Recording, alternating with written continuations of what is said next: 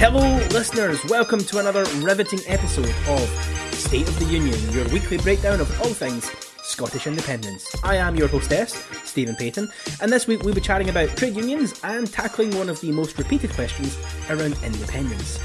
But first, this week, MSPs in the Scottish Parliament voted to withhold consent from the UK government over the Internal Market Bill, with all but the Tories rejecting the legislation.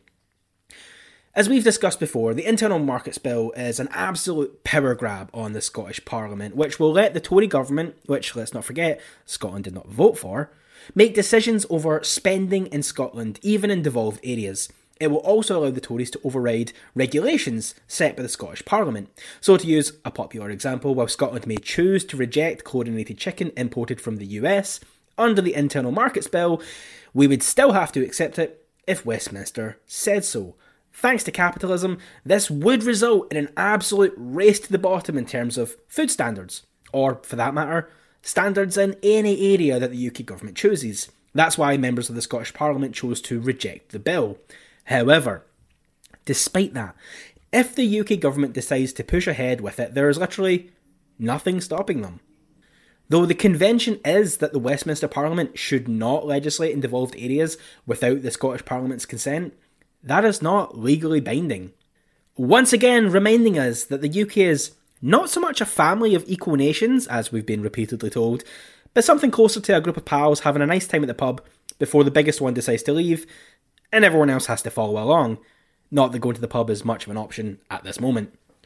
Douglas Ross, the leader of the Scottish Tories, and his pals actually had the cheek to call concerns about the bill constitutional scaremongering. Which is a phenomenal example of brass neckery, given that the Tories got caught out this week for intentionally hiding the potential full scale of the power grab facing Scotland. Way back in June, UK Cabinet Ministers circulated the Transition Period Planning Assumptions Central Case document, which laid out potential worst case scenarios for leaving the EU. It also included these somewhat controversial plans to put powers over state aid into the hands of ministers in Whitehall. It wasn't until a month later that those plans became public and the full scale of what was happening started to become clear. And this policy eventually made it through to the Internal Markets Bill. But here's the thing. In that document, Tory ministers were specifically told that the plans, quote, should not be shared publicly or with the devolved administrations. And that's not even all of it. A companion document also considered the impact of food shortages after Brexit, and this information was also to be withheld from the Scottish Government. Keeping in mind here that food is a devolved issue, the Scottish Government should have known.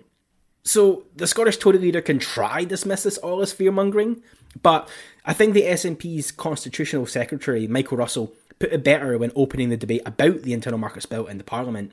Referring back to 1997, when the Tories were campaigning against even having a Scottish Parliament, he said they were against empowering their fellow citizens then, and they're still against doing that 23 years later. They are still seeking to take a wrecking ball to Scottish Parliament and Scotland's democracy. That wasn't in their manifesto, but it was clearly in their mind and always has been.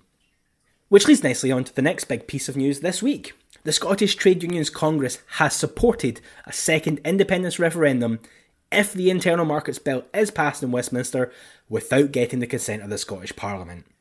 In other words, the Scottish Trade Unions Congress has backed a second independence referendum. Because we all know Westminster have no intention of listening to the Scottish Parliament. This stance taken by the STUC was actually announced in a briefing sent to MSPs on whether Holywood should consent to the legislation, and then was shared on Twitter by Scottish Green MSP Ross Greer. In the brief it said that if the Scottish Parliament refused to back the bill, and the UK government pressed on with it, that makes the case for a second independence referendum unanswerable. On top of that, the STUC actually outlined exactly why it was opposed to the bill, namely that it limited the ability of the Scottish Parliament to influence public policy. And given the Tories' notorious dislike of trade unions and regulations that benefit workers over bosses, it's pretty clear why they would have concerns. This is just another step that puts more pressure on Scottish Labour, the supposed voice of the Labour movement, to shift its untenable position on opposing a referendum. Then again, after the last referendum, Scottish Labour were instrumental in obstructing employment law being devolved to Scotland, despite the STUC making the case that it should be, so it's hard to say if they'll listen this time round. Though thankfully, Richard Leonard has apparently shifted position on that now. And finally, this week, let's talk about Scottish currency. Yes, that old pro-union response to any point in favour of independence, even when it doesn't make any sense. Tories are planning to drive a wrecking ball through the Scottish Parliament? Aye. But what currency will you use? Scottish business leaders are actually unfazed at the prospect of an independent Scotland? Aye. But what currency will you use? Boris Johnson announces plans to visit every man, woman and non-binary person in Scotland, fart on their pillows and tattoo a Union Jack on their foreheads. Aye. But what currency will you use? Well, now you can point out that a former economic advisor to US presidential candidate Bernie Sanders is helping to steer a campaign for a Scottish currency. That would be Professor Stephanie Kelton, the author of the best-selling book The Deficit Myth, and a member of staff at New York's Stony Brook University.